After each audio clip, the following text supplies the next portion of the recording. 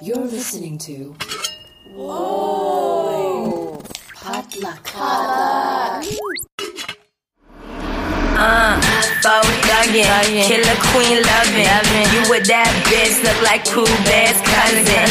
Block huggin', bitches like in danger. Saber-tooth tiger, I'm a motherfucking yellow ranger. Yeah, and Aquafina just so. Hey guys, welcome back to First of All, a real unfiltered conversation on career, family, relationships, and all things modern culture.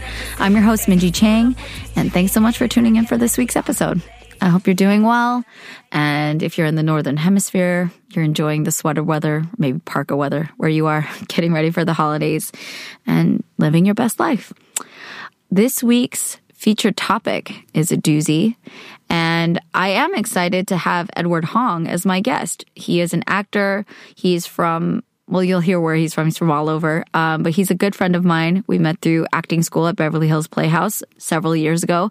And we've become really good friends. And Eddie is honestly one of the most passionate and open people that I've ever met. And we have definitely helped each other a lot, both as professional actors and artists and as human beings. And so I've been meaning to have him on this podcast for quite a while. And we just made it happen finally. I'm really excited to have him here.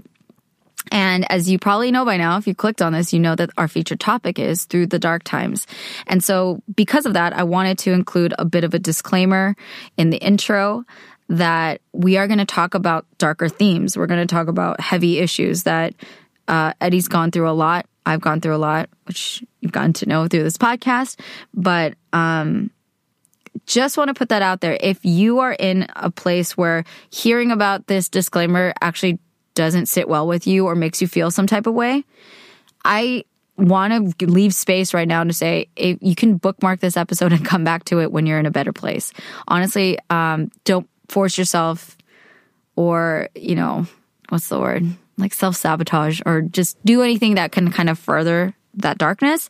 That's not the goal of this. But if you are intrigued to hear about someone else's story, that is why Eddie and I open up and why I had him as a guest, to be able to go there and then to figure out how we all can find ways to get out of it.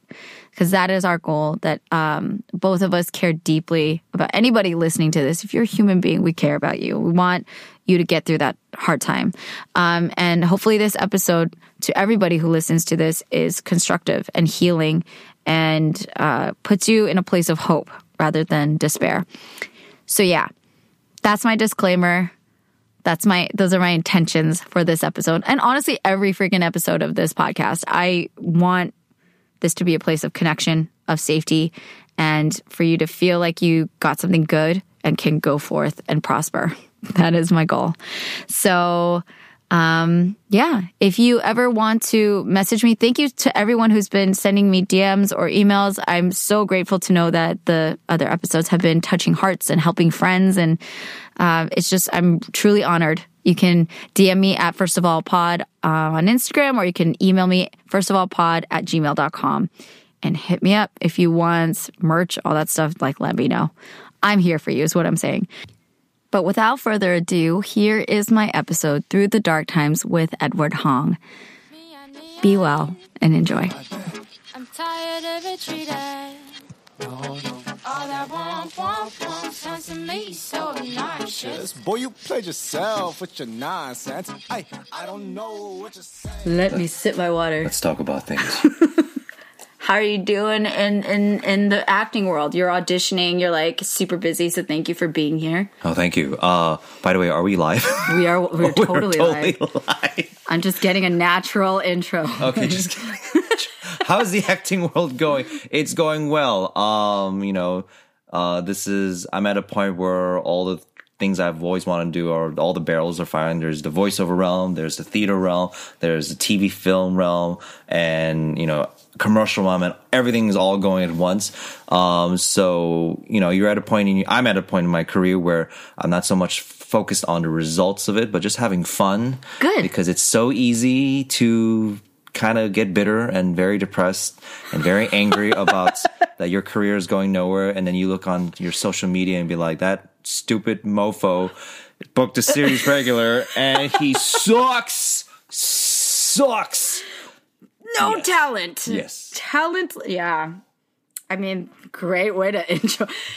I'm so happy to hear it. First of all, I want to say I'm really happy to hear that it's all systems go for you. I said in the intro earlier that, I introduced you as my acting friend from BHP, from Beverly Hills Playhouse, but you are like one of the first people that I really, in the creative world in LA, got to know and like work with. You were my first scene partner at BHP in LA. Yes. So you're a very significant person in my life. And I know that's why I feel like I have had a front row view of your work ethic, the way that you strategize. So it's not even like the craft, it's everything else, which I'm very big on. Like I've said it ad nauseum on this podcast. It's not just about talent. Talent only goes so far. It's about everything else. Yes. And the attitude and, administration. Basically the tenets of our acting school. Oh, yes. Are you still at BHP? Yes, I'm still at BHP, and by next April, I would have been there for 10 years. Oh, my dear Lord. It is a long time. Oh, my dear Lord. I haven't been there in a minute, but I want to give a shout out and so much love to BHP because I will always love that school. Sidebar, if you're interested in acting class, holler at me or Eddie. We can tell you. I remember you and I talked on Facebook, right? Before I even met you, like before I even came Yes. to LA, we were like Facebook chatting. Yeah, because I knew, it was just you were involved with collaboration back then. You were in San Francisco, and you were involved with the BHP of San Francisco. Yeah. And so when you were making a move down here, I was like, oh, it's only logical. It makes sense.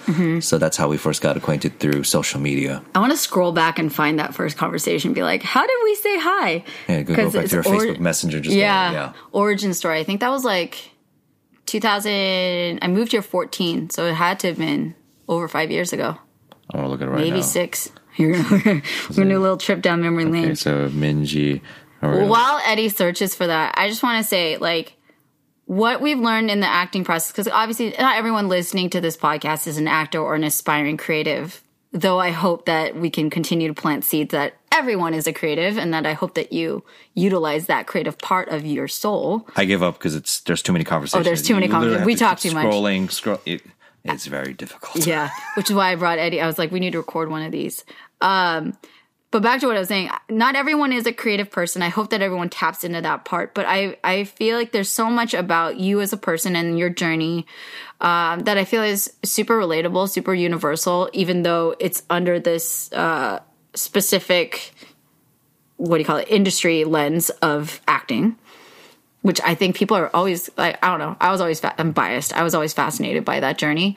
But it's such a unique, vulnerable, relentless, soul-crushing journey. Yes. And through the years, you and I have gotten to talk about so many different things that apply to not only the industry and the profession of being an artist, but like just being a human, because we have to bring all that to the work. Yes. Right?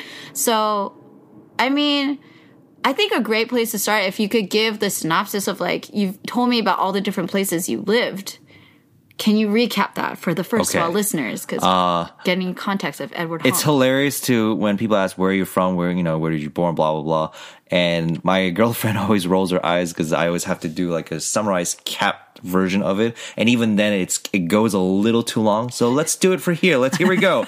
All right. So I was born in Yolo, California. Yes, Yolo is a real place in the Northern California area. So was I. Oh my, yeah, we gotta talk about that. That's a shocker. After that, then I moved to Binghamton, New York. Was there for a few years, and then moved to Ann Arbor, Michigan for elementary and middle school, then moved to Seoul, South Korea, went to an international high school called Seoul Foreign School. I was there for high school. Then randomly went to Williamsburg, Virginia for College of William & Mary, and then came to Los Angeles as of this point almost 10 years ago. Quite a journey. Honestly, sidebar, your journey is just like Kenji's. Well, Kenji, like, whenever people like say where are you from, that's why he always asks people, where are you from? Because like he's like, I bet you I've lived there or near there. Same thing. He has like a whole thing. Japan and Washington. So and he's a Michigan. TCK. We call those third culture kids where they keep bouncing around different places 100%. and different countries. Yeah. We call them TCKs. He is so that. So you guys can chat about that. Oh, yes. It feels very familiar. Also, shout out to your girlfriend, Josephine. I love her. So you've been to all these different places. I feel like we could spend hours on end about each location. What was kind of one of the themes, right? One of the things you and I have talked about is being, like a country hopper. But it's not even country, it's cultures, right? Yes. You're jumping from freaking California to New York to Michigan to Korea to Virginia to back to, then to LA, which is, of course, in and of itself, its own like special, crazy universe. How's it gone for you?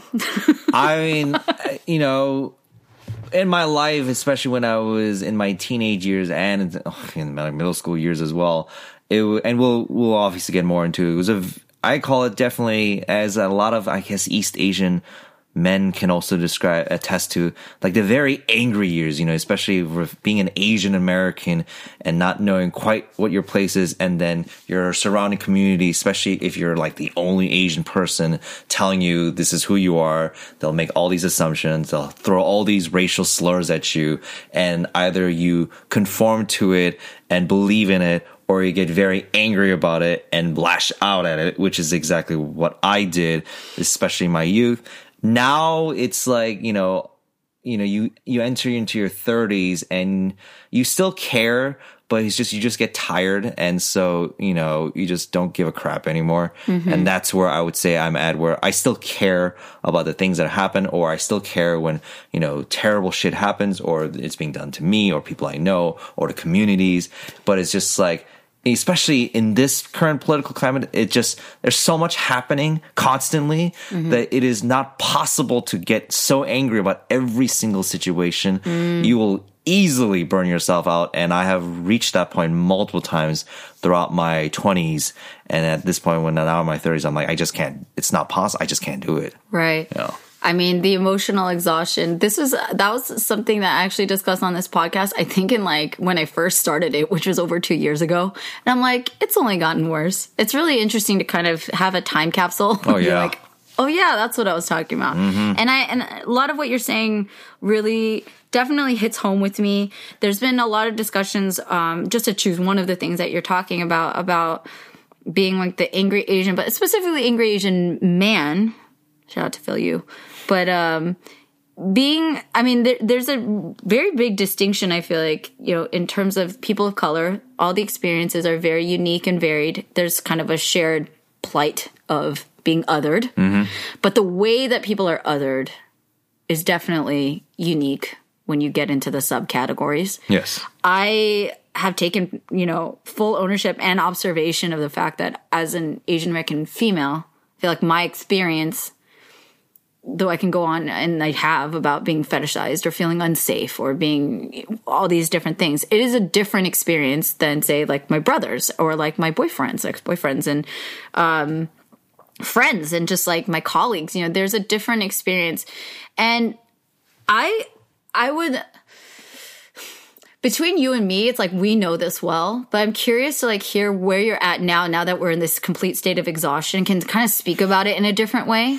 Because I don't want to wear you out emotionally. You're your creative vessel. Like, you need to preserve that.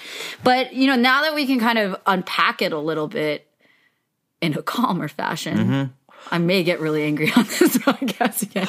But I feel like it's worth doing. Yeah. Right? Some of it, between you and me, does it feel like I get sick of the conversation? Like, totally honest. To me, in my circle, in my universe, we talk about it so much that I'm like, I don't want to talk about it anymore. Oh, no, I'm at that point, especially where we are in the specific industry where we are, about being an Asian American creative, being an Asian American actor in this industry in Hollywood. Yeah. And at this point, I remember in my 20s that I used to be so passionate and interested in going to all these diversity panels and Asian American panels and, fighting against oppression and stereotypes. And now I'm at a point where I just don't care anymore, because I can easily predict every panel. I know what they're going to talk about. It's about, you got to just make your work, man. You just got to create more, man. You just got to keep doing it, man. And I'm just like, all right, man, I don't need to go to another, panel about diversity. I rather see, my true vision is that there's a show and it just happens to have lots of people of color in major parts, and they're not talking about the struggle. They're talking about the story. They're talking about, oh, we got this cool, crazy sci-fi thing going on. Right. Or we're fighting dragons and all this stuff. And maybe we'll talk about the issues of race in there. But it's like when you're in the environment of like, these are the people that surround your cast. Like one show I can think of specifically is a sci-fi show called The Expanse. It's now on Amazon Prime. They're going to have a new season next month.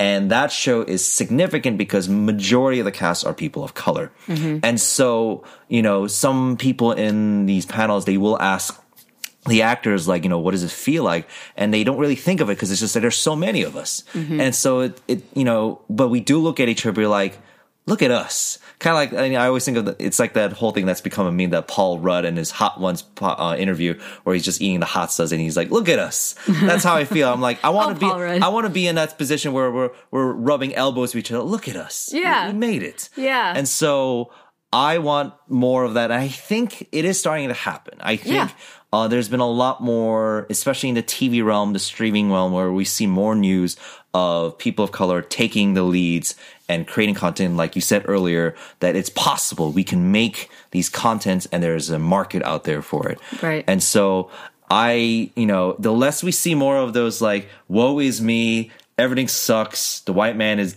terrible, kind of is, I'm kidding, that you can move on from that and just proceed into just being creative and just not having stories that's about oppression. Like, I would love to see like an LGBT story that's not about like, oh, you know, like it's terrible to be gay. It's like, I just want to see a story about, you know, two not always white people, because apparently gay people only exist in the white world. It exists everywhere else. That you just see, I don't know, a black guy and an Asian guy. They just happen to fall in love. It's a cutesy romance, and there's nothing about it is so terrible to be gay. And that's, I think, the struggles of being an LGBT is similar to the struggles of being a minority. We think that, you know, the only stories we can tell are that of oppression. And that is not true, but it feels, you know, it feels like there is pressure because the only thing that white people want to see is stories of oppression. And I don't care about that. I don't care about oppression stories. I care stories about fun. And it doesn't mean I want to neglect the bad things. Of course, bad things are happening, but I think there needs to be more diversity of storytelling where we can focus on the good things, like, you know, living, enjoying life. And it just happens to be that it is a person of color, or that they happen to be gay, or that they're trans, or that they're disabled, and just tell the freaking story and just be happy with that. That's the ideal position I want to see us in the years to come. And I can see it happening. It's nice to see like it's blossoming. It's like a little seeds are going, and I'm like, I'm just like, grow faster, damn it, just grow faster. So that's we're definitely there's tons of fertilizer and lots of things happening to prosper that idea and nurture that plant into growing and fruition. So I got you, Eddie. You know I got you. This is why Eddie and I bond, because we understand the struggle, but I get what you're saying, and I just want to take a second to acknowledge, like, we're just keeping it 100% real because that's the world that Eddie and I live in. But like what I've learned through collaboration and being in all these other kinds of rooms is that it's kind of oddly, the exhaustion or like the annoyance that can be felt of like, oh my God, are we still talking about this?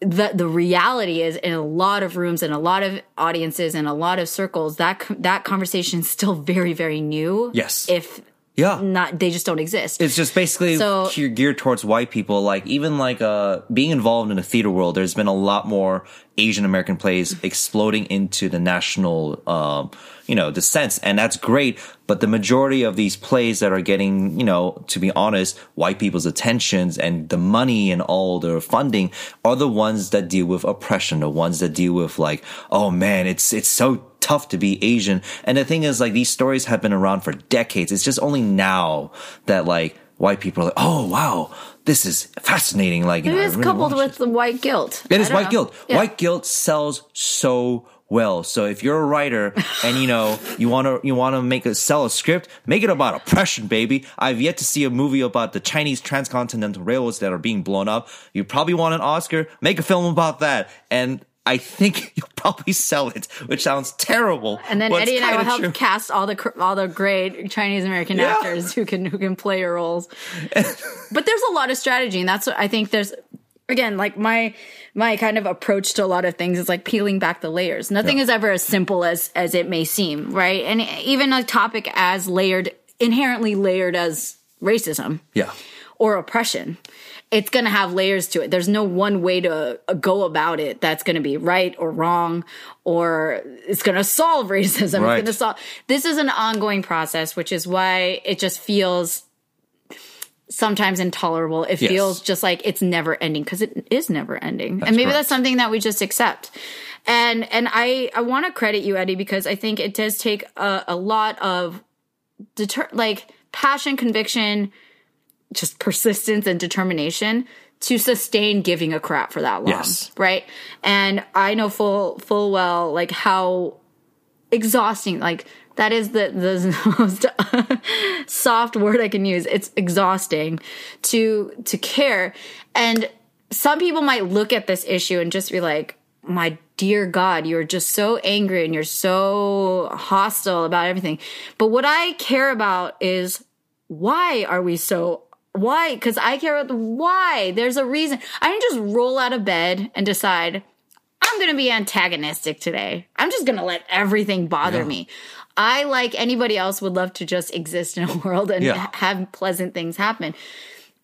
And I have had conversations about anger and like anxiety and all these things that can be genetically passed on and inherited. You and I are Korean American. We've inherited a lot of trauma. But also there are real things that we deal with in conversations, in a day-to-day interaction, that accumulate over time. They like embed themselves into our souls and like, you know, can become resentment, and they can become anger. Yeah. And you're talking about this. Now we're going to like switch gears a little bit, but to like, again, roll back to where that's rooted in you. Yes. I get where you're wanting to. I love that you just set out this like whole vision of the future, which I agree with you. I think we're definitely walking that path right now. It's clunky and it's weird and it's uncomfortable, but we're doing it, and that's great. Mm-hmm. I want to say that's freaking great. And we're contributing to it, which is great. But to go back to like what you're saying about jumping cultures and where did you feel like, I mean, there's hormones. There's honestly just puberty, like being a child, you get into that angry phase kind of normally, whatever race you are. But as like a kid that was jumping around from place to place, figuring out, I mean, just being a kid that has to move around, period, you have to adapt, and you have to like be super uncomfortable. You have to be the odd one out and figure out who you are in the social hierarchy. You have to figure out how to make friends.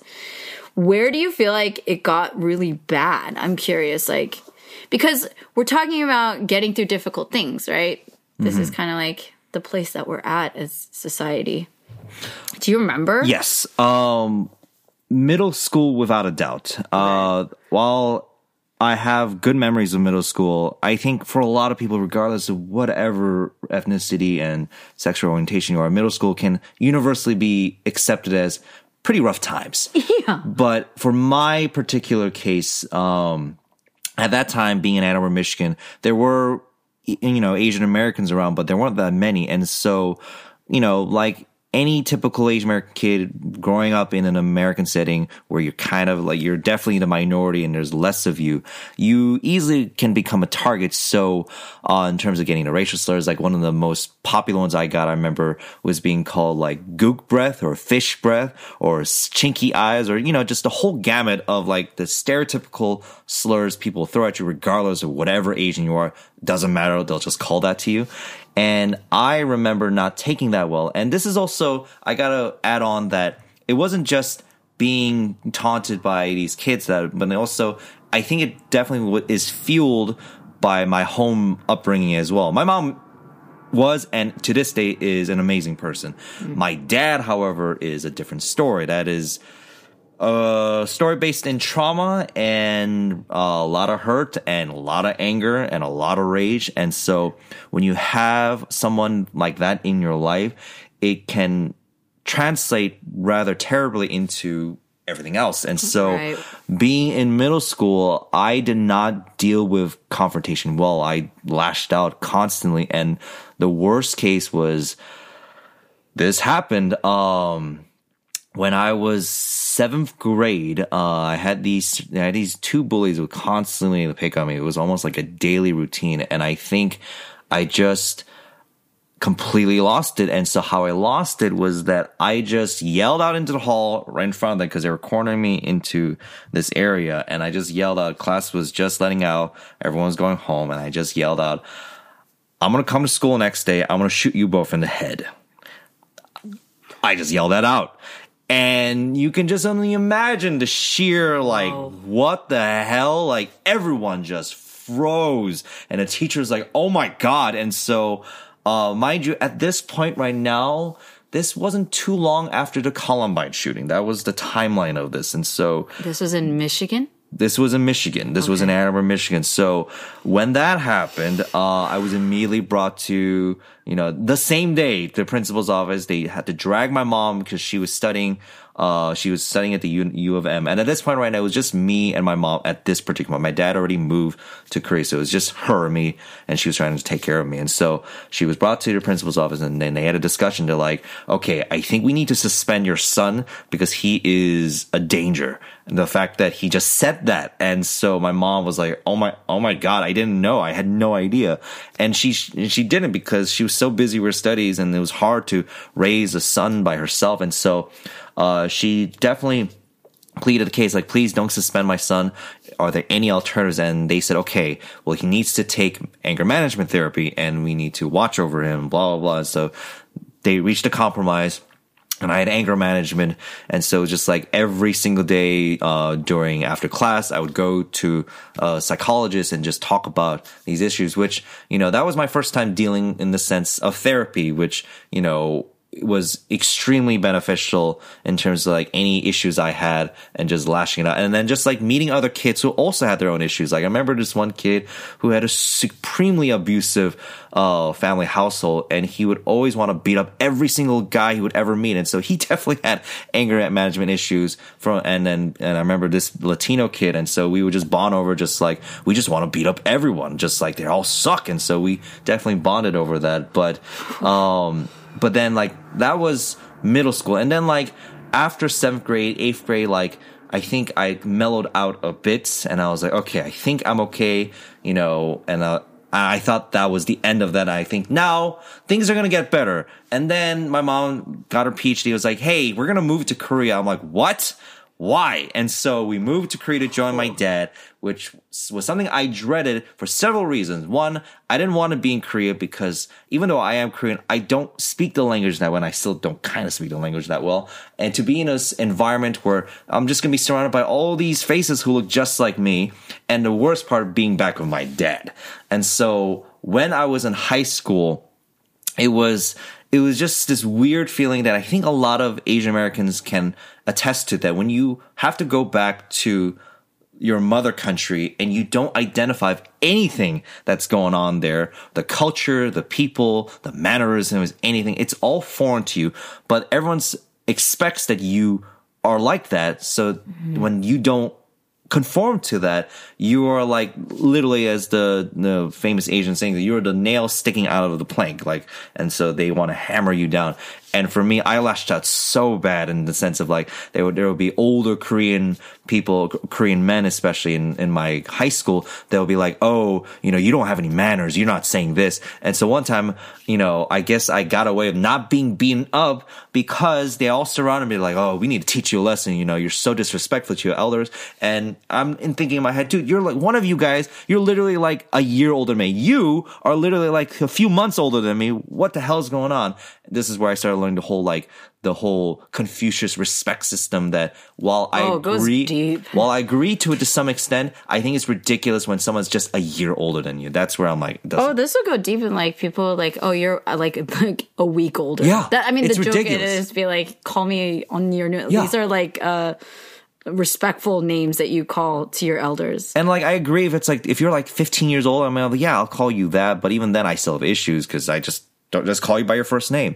They make you bow to them and stuff. I mean, and so the whole thing. I didn't do any of that. And so they tried to beat me up, and they started me in like, I was out on Shincheon, which is like a popular like district for to people to hang out after, during the weekend hours. And so, they cornered me and there were like 6 of these guys. And I was like, oh my God, I'm totally going to get beat up. Oh my God.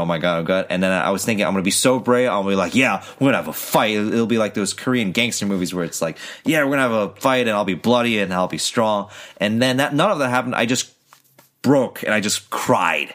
And they didn't know what to do with that. And so one of them just sat me down, was like,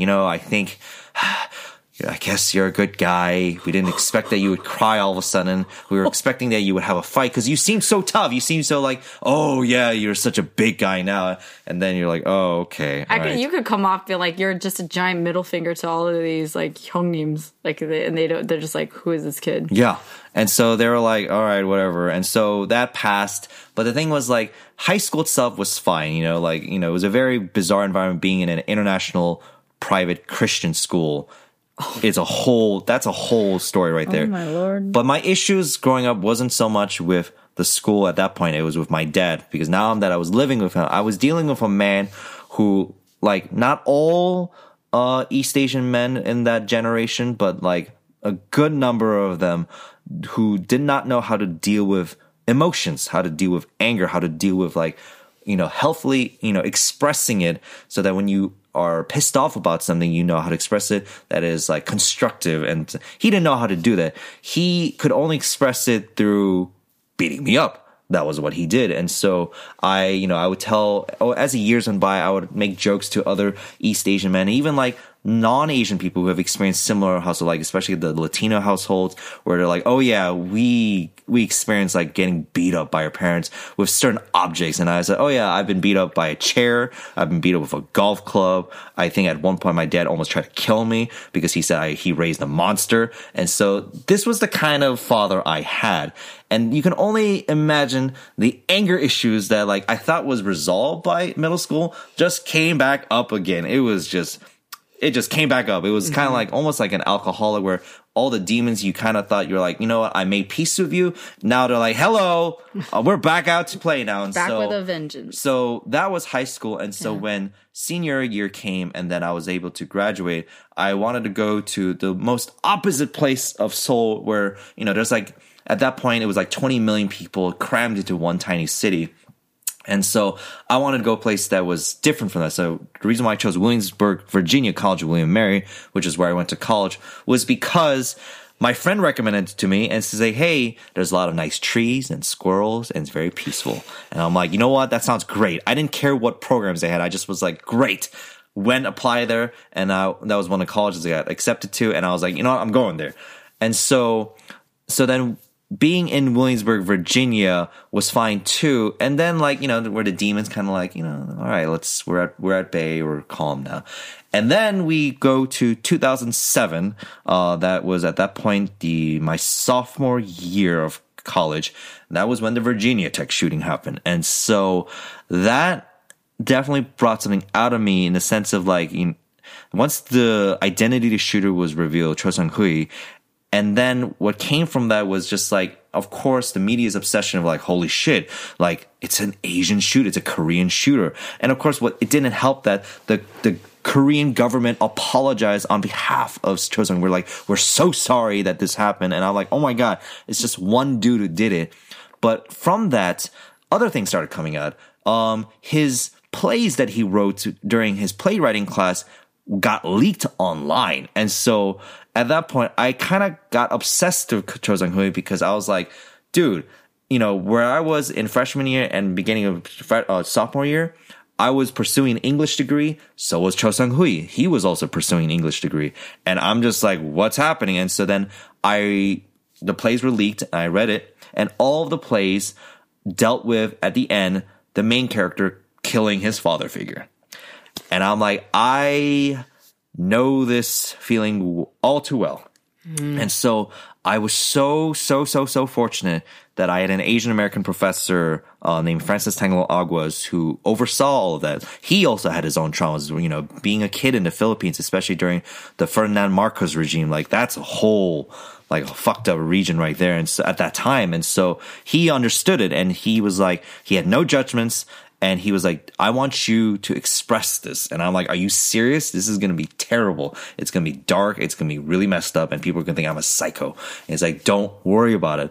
And so, this class they were in, it was like, it was like identity expression through the minority landscape through Asian American eyes. And that was the class. That's what he had. He comes from the UCLA background. He was super Cali. So to Williamsburg, Virginia white people, he was considered crazy because he was so Cali. He was so out there. So progressive and exactly. And left. But because of him, it made it possible for me to express. And that was how I expressed it. And that was how like spoken poetry first came into my life, because then he introduced me to these like, dude, look at all these artists. They all got rage. They all got issues. They're all expressing.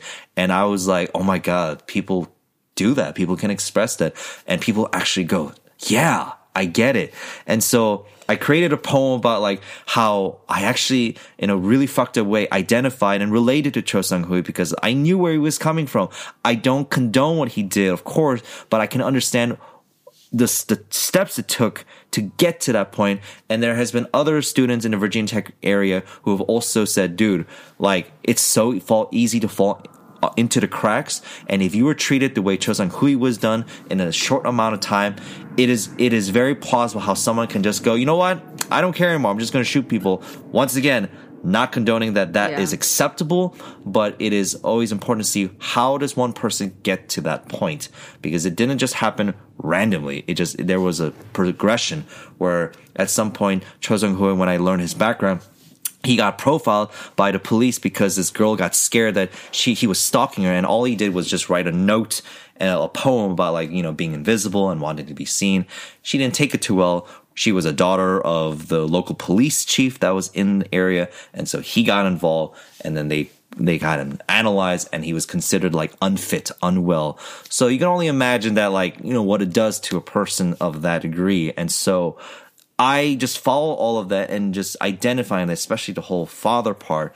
And so this poem was just me just literally vomiting out this hatred of all the things I wanted to say to my dad. I'm like, how much I hate you, how much you have fucked me up so much. And so I said it in front of a space, of all these classmates. And then there was like one random classmate who was a guest who thought he was going to have a good time because they're like, oh yeah, we're going to share our project. It's going to be fun. It's going to be funny. And I'm like, oh my God, this is going to be the worst. And Fran's like, it's okay. You can just do it. And so I did it. And it just became the first clear evidence of like how an artist can change the world, in a sense that I finished a piece I just pretty much broke down by the end. And I look up after I'm just like completely sobbing my eyes out. I look up and every single person in the class is just crying, just like absolute in tears. And it was like this huge hugging bonding session. And it felt like just like all their love and things, even people who didn't even know me that well, just like came into me. And I was like, wow, like I can see why there's the value of art, is like the true meaning of being an artist, not just like for money and for fame, but to actually make us tell a story that can change people's lives. Because after that happened, other students in that class started telling me about their traumatic experience with their parents, with being gay or with being the other. And I was like, we are all in this together. And so that feeling of connection, exactly, like connecting with somebody else outside of yourself, yes, like that they get you. Yeah. And so not too long after that, I got involved with the Muslim Student Association because they heard about this piece, because the people in the class, they told about it, and then they're like, dude, can you present that piece? And I was kind of confused. I was like, I'm not Muslim. It's not about that. He's like, but we understand it because it's about, you want to lash out, you want to rage. And that's when I started learning about Islam and all about this and all the misconceptions and all the stereotypes people have about Muslim. They're like, and I'm like, oh my God, in a way, it's similar. The world perceives Muslims as violent animals. And so, you either have the choice to rise above it and be like, you know what, I'm not that, or just understandably get so angry about it and just lash out. Mm-hmm. And so I'm like, I get it. And now I understand why they invited me to it. And so it is from that and my college experience, even though the city itself was not that diverse, the college was thriving with diversity of all these groups and all these organizations. And college became the definitive benchmark in terms of like why I wanted to be an actor and actually do this thing in LA, was to realized that there was a space for us. And that's how during that time frame with that same professor, Francis, that we started a performing arts organization called IPEX, which is basically telling stories about diversity, about minorities that in our theater community, in that realm, they weren't telling that because it was like, the theater department was only interested in telling about, sentimental Oscar Wilde shows or like, Jane Eyre, whatever. And Another production of Oklahoma. Exactly. And so we told stories that dealt with diversity. And so because of that, it was an affirmation that we could move, we could tell stories, and people would be moved by that. Mm-hmm. And all of that encapsulates like the rage and all of that, the anger, the sadness, but then knowing that your demons, all the crap you got going on, there are people who will understand you and share that. Now, I was so privileged and lucky to have a professor who didn't judge me, because when I moved to Los Angeles and I was still kind of looking into the Sung Hui Cho thing and like, what can I do with this? I brazenly contacted the playwrights professor who taught Cho Sung Hui at that time. And he was so confused, like why I would contact. He's like, dude, I don't want to talk to you, but your email, it does seem genuine, because you want to know about this guy. Now, all I can tell you is that I pretty much dismissed him. I didn't think his writing was that good, but I didn't really think beyond it. I didn't think of the anger. I just kind of like, I had so many students and, and he's like, that's not an excuse though. It's like, but I was so busy that I just like, it's not a good play, which he was right. The plays weren't good. It was not a good play. But, what Francis did that this professor in Virginia Tech didn't do was that he was like, it's not about the quality. It's about like what's going on with the person. Mm-hmm. And Francis was instrumental and not just like, looking at just the quality or like the aesthetics of it. It's just like, who is the human being underneath it? Mm-hmm. And so, though this Virginia Tech professor, I do regret it, that I wish I could have been more attentive and it's on me and all that. But at the same time, like, I blame myself every single day because I wish I could have talked to him. I wish I could have been like, not so like, here, you got a D. You got to do this again. And instead of like, so what's going on here? Like, tell me about this. What is this about this father figure? Like, he didn't do any of that.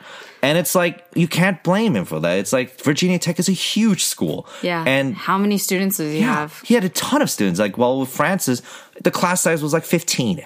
It was so much smaller. And so when he did that, after that, that's when I just stopped doing the whole Cho Sung Hui, like, the search thing. Because I was like, you know what? I think I can acknowledge I was very lucky to have someone like that. I was very lucky to have friends who understood it and like could express it with me. And I understand that not everyone has that. Mm-hmm. Not everyone is lucky to have people who are willing to look at you and not judge you. And that's the hardest thing about, being, I guess being a minority, is that you don't know that if your story is going to be received well. Right. And so that's where I am.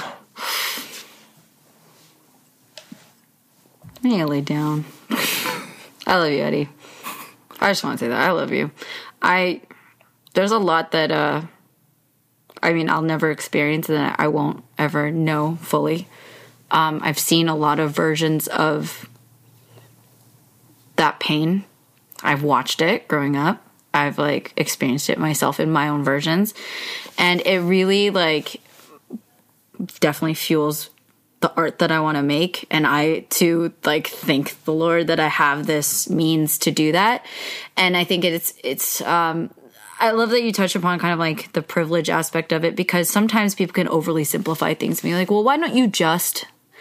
Yeah. What if they don't just have the funds, the support? Like, how do you just? It's like you can't just tell a person, oh, just pull your bootstraps up and be like, yeah. Just get therapy. Just paint something and be. It's not that. It's not that simple. Right. And so this is why I mean, there's no simple answer to this. There's no like, who knows what any answer is. It's the kind of the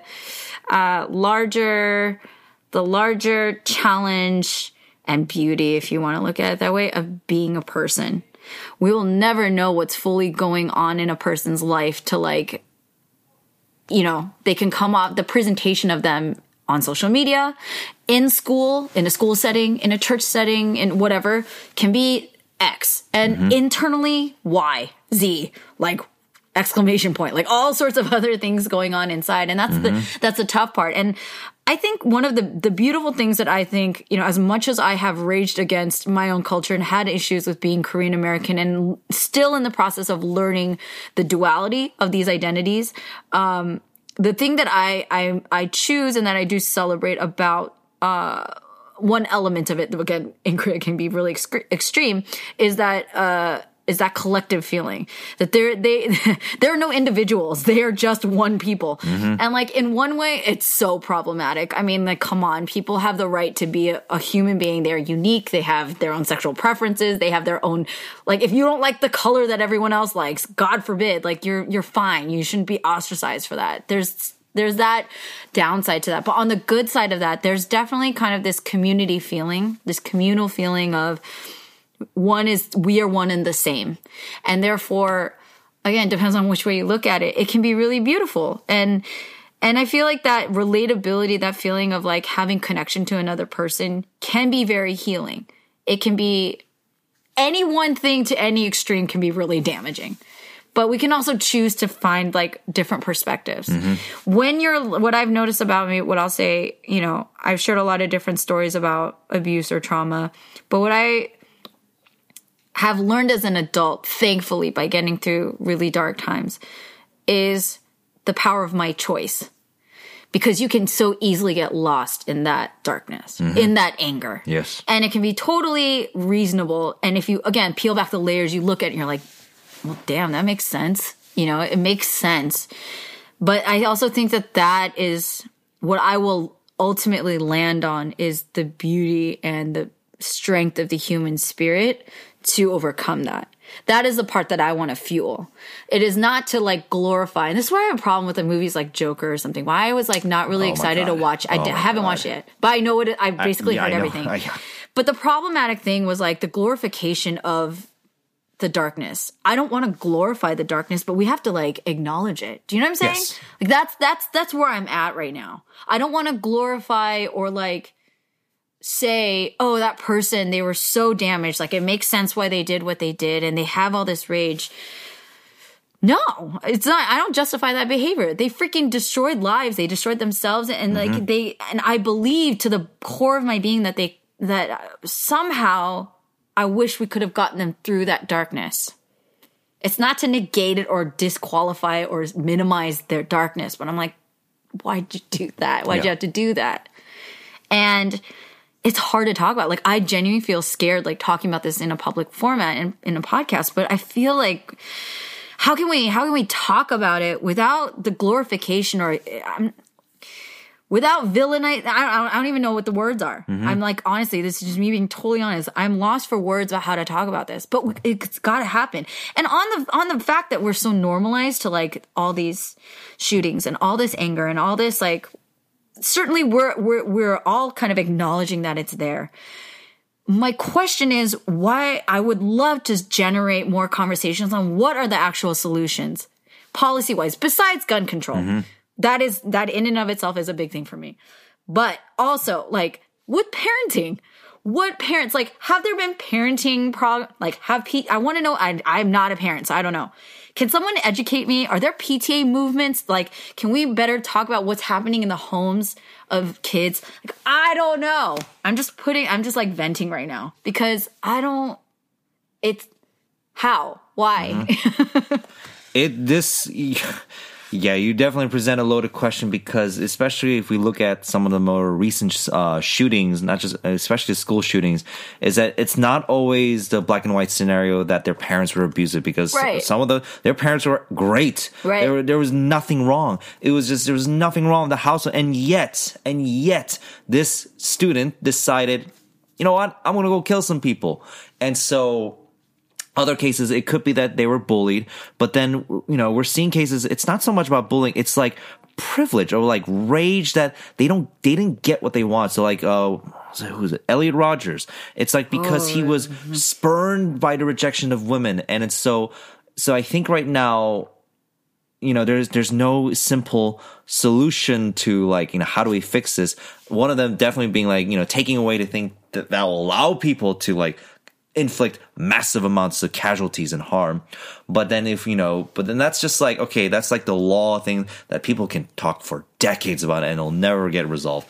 But in terms of like we as individuals, it's like there's a lot of things. It's like, it's not just one thing we have to just look at. So it's like, okay, we look at the parenting thing, we look at what's going on there, we look at the environment, we look at who are the people, who are willing to talk to this person. We look at like, the person themselves, like, do they have any things they consider to be a privilege that they think that they deserve this and if the world doesn't give it to them, then they have the right to lash out. Which is why when you mentioned the Joker movie, I'm like, yes, because in a sense, that's what the movie is. He didn't get what he wanted. And so he lashed out. And the only reason why people love it is because it's the Joker. It's because we're like humanizing the Joker because he is, the way it was done in the past is that he was a force of violent, chaotic nature that had no backstory. But it was preferable that he had no backstory because once you give a sympathetic backstory, then we go, oh, then it's okay that we have that, as opposed to like, no, that's not okay. The fact that you even decided to make a protagonist only shows that like we're utterly fascinated by that. And the fact that this film currently right now has made over $1 billion worldwide, is the most successful rated R superhero franchise, film ever, shows that the world is obsessed with that. They want to feel that. And that's only, the sign of just like where society is in general, that we are fascinated with darkness, but we're not interested in curing the darkness. Yeah. We don't really care about that because we're so obsessed with it. And so to answer that, I don't know. Like I don't want to further. Yeah. And this is where I'm even trying. I'm doing my best because I was terrified to put my thoughts out into the world. To be honest, like it's at that point where you see so many people get harpooned or corrected or canceled or whatever for having an opinion. Therefore, I've always been really hesitant and terrified. Okay, same, maybe that like the Asian upbringing of like, don't speak out because if you speak out, you're going to be hammered down. But I also feel like not speaking, this is also why I have anger towards my culture. Not speaking has so many consequences too. Not saying what you genuinely feel, going through the trenches of figuring out what platform, what medium, what audience, what words, what tone, what everything. The doing is the learning, and I have to do it in order to learn, right? So like I just had to deal with that and swallow it and say, fine, if I'm going to have these conversations, let's go there. So I hopefully will generate more questions than definitive answers, because that's honestly, the older I get, the more questions that I have, more than definitive answers. I have opinions, but I'm also like learning a lot of opinions I've grown up with were completely wrong. They're based on nonsense. They're based on propaganda. They're based on completely on emotion, no reason. I've learned continuously that I've been wrong about a lot of things, but over the years have honed a better sense of like thinking through things and creating better judgment through combining intellect and my feelings. What does my gut and my feelings say? So my gut and my feelings say we need to talk about this. How? I don't know. And I'm so scared to say the wrong thing. I'm so scared to like do damage when it already is so sensitive and like a precarious, fragile thing that we need to treat with care. But again, I come back to the same conclusion. Again, I'm not even saying anything conclusive right now. I'm literally just walking people through my thought process. It's been tough to like bring up a subject because I'm like, oh God, I don't want to say the wrong thing. I don't want to further mess up somebody else's brain, or maybe they're in a bad emotional place and I just tipped them over the edge. So I want to be very clear. That's why I'm trying to be hyper clear about my intentions. I do not glorify these actions. I do not justify these actions. There's explanations to them. And I think we're all very curious, maybe because it connects to something dark within all of us. And I can say first and foremost that I've been told so many times about how positive I can be. And I am. I'm an optimist, and I believe and I see the best in people. Does not mean that I am exempt from having very dark, angry thoughts. And I would say that when I was younger, there was a part of me that glorified it, that like kind of got drunk on it. And I have toyed with some very, very dangerous things within myself. And I've stared it in the face. And honestly, even recently, like there's times where it's gotten really, really bad. And I don't know what the best medium for that is. That's why I started, I approached therapy. I paid for a therapist. I decided to, for my own like kind of like self-protection, to start meditating. Like stop talking all these things, just talking. Walk the damn walk. Like you're going to do this, put in 5 minutes a day and calm down your mind so you don't lash out at people who don't deserve it. And I have, So yeah, neither of us have the answers. I'm really, really grateful, Eddie, that you would be that open. And like, I appreciate that we can be that clear about what we've been through. And I'm just putting it out there again. I understand where artists come into. That's why I'm like, it's such a dangerous time. Like artists really need to be mindful of like what we put out in the world. Mm-hmm. Do you feel that? Yes. Like especially what I was explaining when I was going through this, it's like, back in 2007, we didn't have any of this social media. We didn't have any of this thing. So it's like, but now, we, the one thing we do have to add is to be more aware of like what we're doing. It doesn't mean to censor yourself to like completely blot it out entirely. But then it's just kind of like to be mindful of like, what are we trying to do exactly? What is the story we're trying to tell? Like, if it's something that's purely subjective, it's like, this is experience I went through. It's like whether it's like a poem or is this, it's like, no matter how angry it is, it's like, I do think that there's always a space for that. And if people, want to disagree or be like, oh, you can't say that. It's like, well, this person's stating that this is how they felt. Mm-hmm. Now, things can get tricky because, and once again, bring up Joker, you can argue that is an artistic expression of what this is, that Todd Phillips wrote the story and directed and being like, that's what it is. And so I am not a fan of like, saying that we can't make movies like The Joker or anything like that, but I think that we are most certainly entitled to have the conversations about like, what's the danger of this film? And to have, people like Joaquin Phoenix be open to that instead of being like, oh my God, how dare you? Because that's how they reacted. They acted really poorly. I haven't even followed up on that, did they? They did. Like, they were not happy with how people were saying, like, this movie could be considered dangerous. Have you ever? And then they were just like, well, what the hell? Like, how dare you ask that question? It's art, man. It's art. And I'm like, it's art, but you're definitely saying something. Yeah. And so if you should know that. And so that seems really that's why ridiculous. I thought less of Joaquin and Todd Phillips. I'm like, you know what? You guys they're are that flabbergasted, like how can you be that shocked that people are going to have that like that that is a signal of some supreme like if they knew and they made it anyway, that's a different thing because then they can just be like, yo, well, this was our intention, this was what we wrote, and then you can like stand it. For them, that blows my mind. I didn't know that. I had no idea that was and their that's reaction. why there was more negative reaction to them in the film.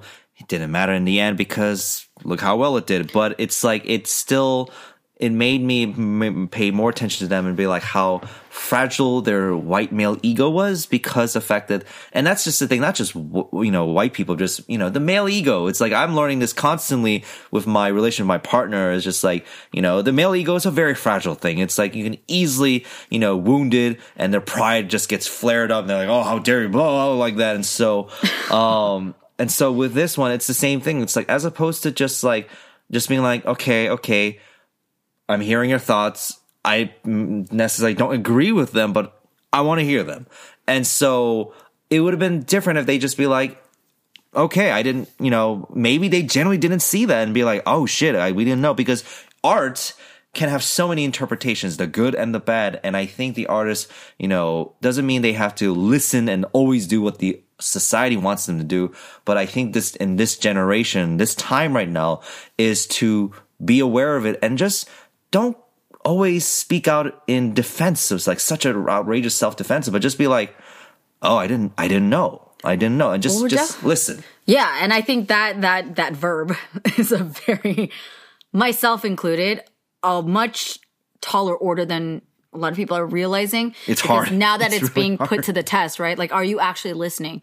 When I was listening to somebody speak about the art of conversation, that you're listening to understand, not to respond or react. I was like, I don't think I do that. I don't do it nearly enough. I'm hearing them out so that I can say something. Yes. And that's a very different thing than listening to try to understand what the other person is saying. And I think that we are genuinely being at a very specific crossroads. I don't think I'm over dramatizing this too. There's been enough momentum in a lot of emotional, psychological, and just like real life with money and like politics and business. There's been enough that's kind of mounted to this point that we need to listen. It is not the time to just react. And that's a very big thing that I'm saying. We all need to listen. I'm going to still say it because I'm still trying to do that myself. If anything, having been in a relationship too, it's funny that you bring up Josephine, your partner. Like being in a relationship has taught me that in spades. Like I'm recognizing how much I don't listen and how much I really value my opinion more than anybody else's.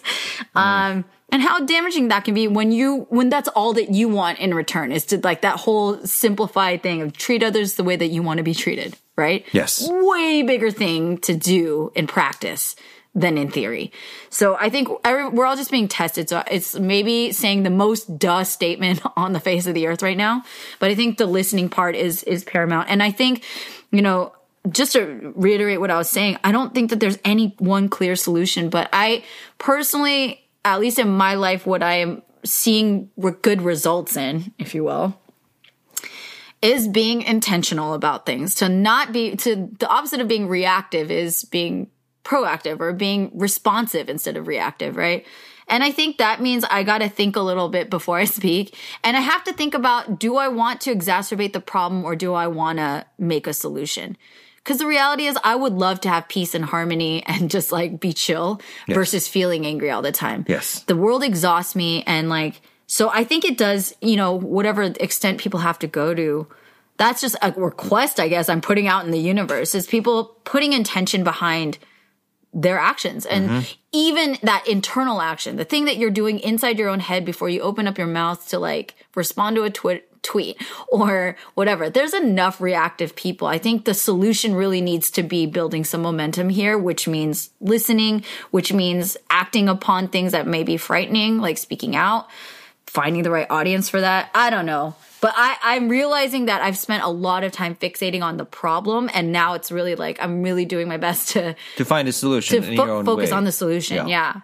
And what does that solution look like? How do we get there? Like reverse engineer that mofo and like go there. I think it's like in our own way, because it's like there's so many, like, when you're younger and you see all these problems, you want to solve everything. And so, with social media, you just put it out there, you put all these thoughts out there. And in the end, you start to realize that none of these are really making change. They're not. You're just barking noise out into the ethos. And a lot of times your audience will go along with you, and it's just a bunch of like-minded people and go like, yes, we all agree. Mob mentality. Oh yeah.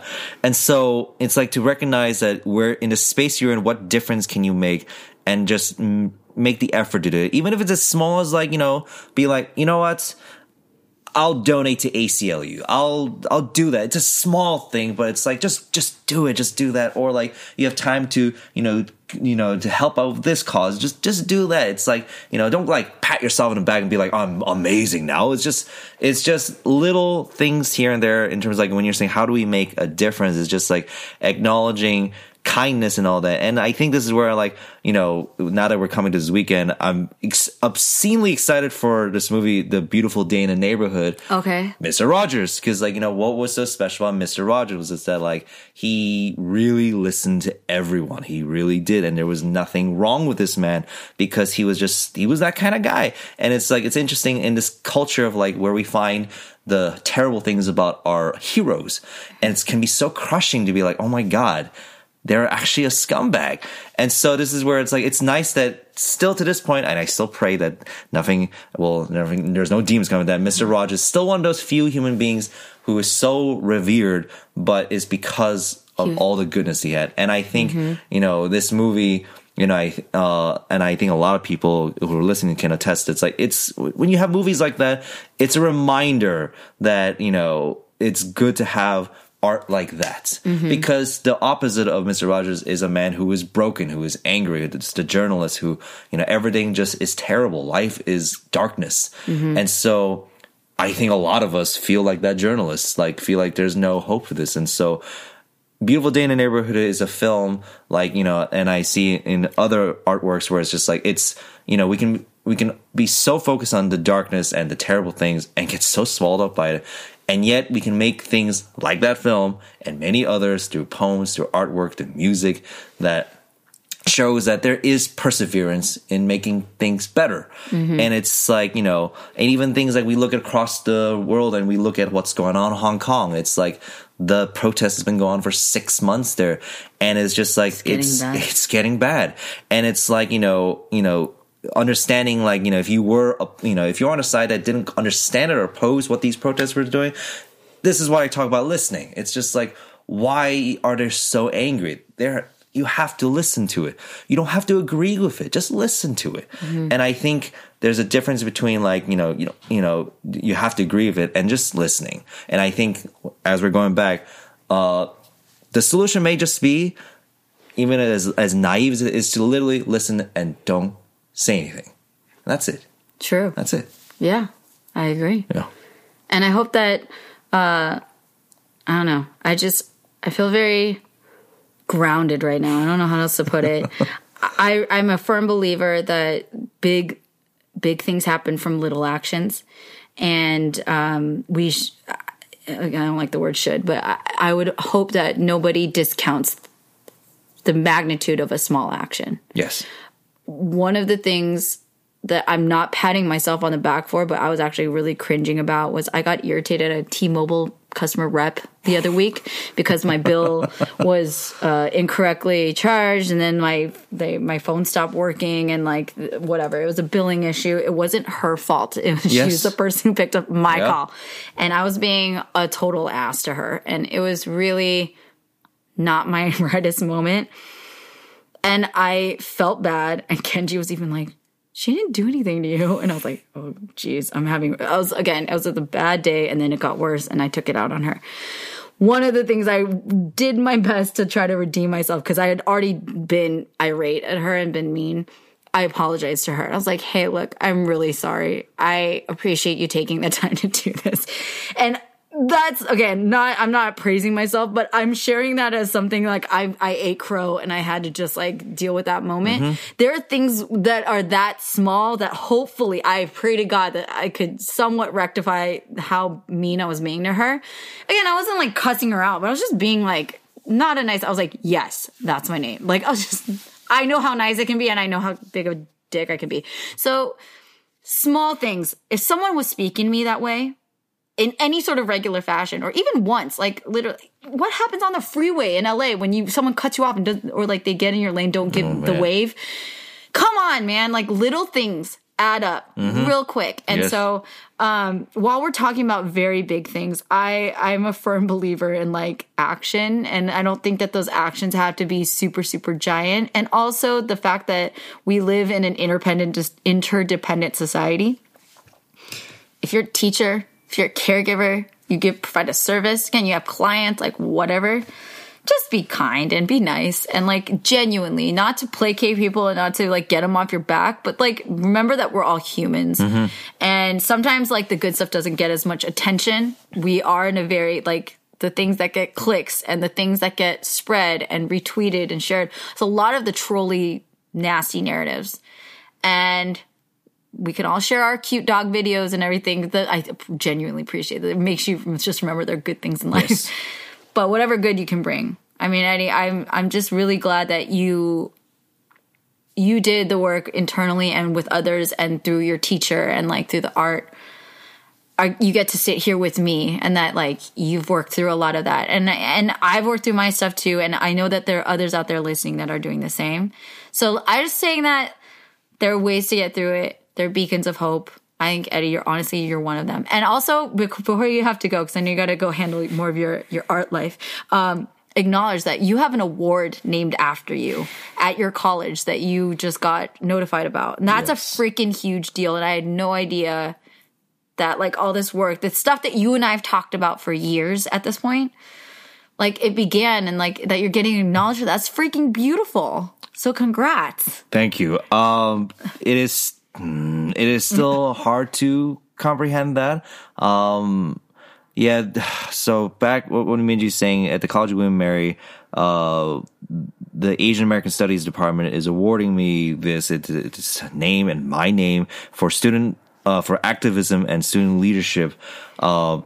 Because of the thing I mentioned before about starting the IPAX organization, and also at the same time that I was the first person, along with Francis, we co-created the Asian American Studies major because it didn't exist. We had to make it up. And so we just culminated that, and then I became the first. And then since I graduated in 2009, there's been others that followed suit. And so now that they have a minor now, and they got a large funding for it, and they're about to have an official department for it. Now they're like, oh, we want to acknowledge you for that. And we're like, can you come to Williamsburg, Virginia next year to make a speech about it? And it just feels weird because it's just like, I do understand I've done things, but it's just like, yeah, there are people in my life who I'm like, you guys have done so much more. And I remember being in college and being so in awe of people in my, in my environment who were just like, you guys are, now they're like, some of these people are lawyers for human rights organizations and all this. And I'm an actor in Los Angeles. And so it's like, I have to acknowledge this, like, as much as wonderful as this award is, it does kind of make you, because I went the opposite way of like, not like crushing myself, be like, oh, I don't deserve it, but also just be like, it's this weird floating feeling of like, there's actually a fucking name in my, as an award, and it's overwhelming. It's still overwhelming, and I think it'll continue to increase when next May comes around. But I can only be so grateful. That's the only thing you can, to just be like, no, don't give it. Just be like, just be okay. Just say thank you. Yeah. Just thank you so much. Steven, say thank you. I'm pretty sure in my speech, I'm probably going to say I'm still confused why I'm even here. Because I'll probably cry. And then so they'll be like, dude, this speech. They're like, people in the audience be like, what the hell? Like, why is he crying? And so, well, I also think you're getting it. And this is what I'll say about people I have admired greatly. People didn't do it for awards. They don't do things. They do them because they have purpose, and they do it because they want to do it, because they want to make the movie, because they want to make the program. They want it, like teachers that I admire, they did it because they cared about the students, not because they wanted the recognition. The recognition can be the byproduct. I think it's really wonderful. I also know that there's a lot of things that happen out in this universe that never gets proper acknowledgement. I hope that doesn't stop anybody from doing it. Mm-hmm. They do it because it's the right thing to do, yes, or they believe it's a good thing to do with integrity.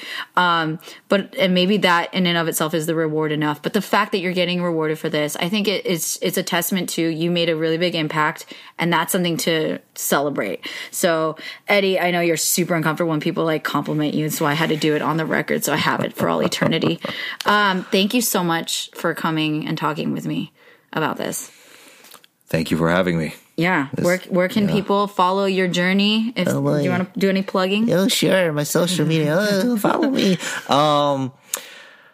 On Instagram, Facebook, and Twitter, I go by Cinnabon Monster. It's just one word. That's a whole other story. That's a whole story. Basically, yeah. I love that fatty pastry product a lot. You can follow me through that social media channel.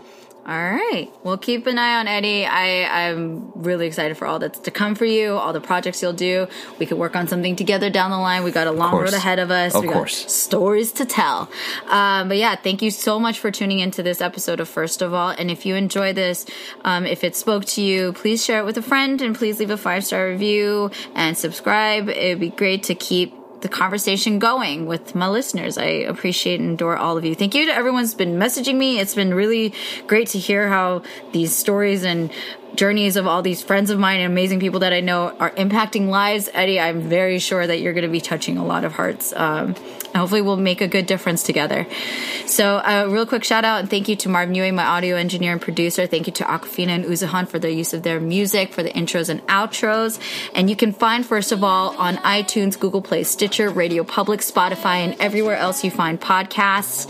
And you have an amazing week. Take care of yourself. Meditate, sleep, drink water, get that vitamin D. I don't know, get some sunlight. It's, days are shorter. Have an amazing Thanksgiving. It's getting into the holidays. This is an important time. Love on everyone. Be grateful. Show that gratitude. And I will talk to y'all later. Bye. Yeah, came in 88. with a dream oh so bright-eyed. They knew right away, sink or swim, there's no lifelines. Cutting their teeth on the move, nobody's filling these shoes. Balling on a budget at the Golden Arches, supersize number 2. Cash, weight of the world ain't budging. Gotta make a power move. Hey, deep in the darkest dungeons, I'm digging up my own route. Hey, hands on the plow. Yeah. Keep my head down. Sweat on my brow. Don't make a sound. Pay my dues now. Hi, I'm Marvin. And I'm Rira. We're the host of Books and Boba, a book club and podcast dedicated to books by Asian and Asian American authors. Every month we pick a book by an Asian author to read and discuss on the show. We read a wide variety of genres from contemporary to historical fiction, fantasy to memoirs, and crime thrillers to romance. Some of our past book club picks are Pachinko by Minjin Lee, Sorcerer to the Crown by Zen Cho, and Devotion of Suspect X by Keigo Higashino. We also go over what's new in the Asian American literary world and chat with some talented Asian authors about their work. So whether you want to start reading for fun again or diversify your TBR list, we got your Asian literature cravings covered. For more info, check out our website at booksandboba.com. You can listen to us on iTunes, Google Play, Spotify, and wherever you find your podcasts. Part of the Potluck Podcast Collective.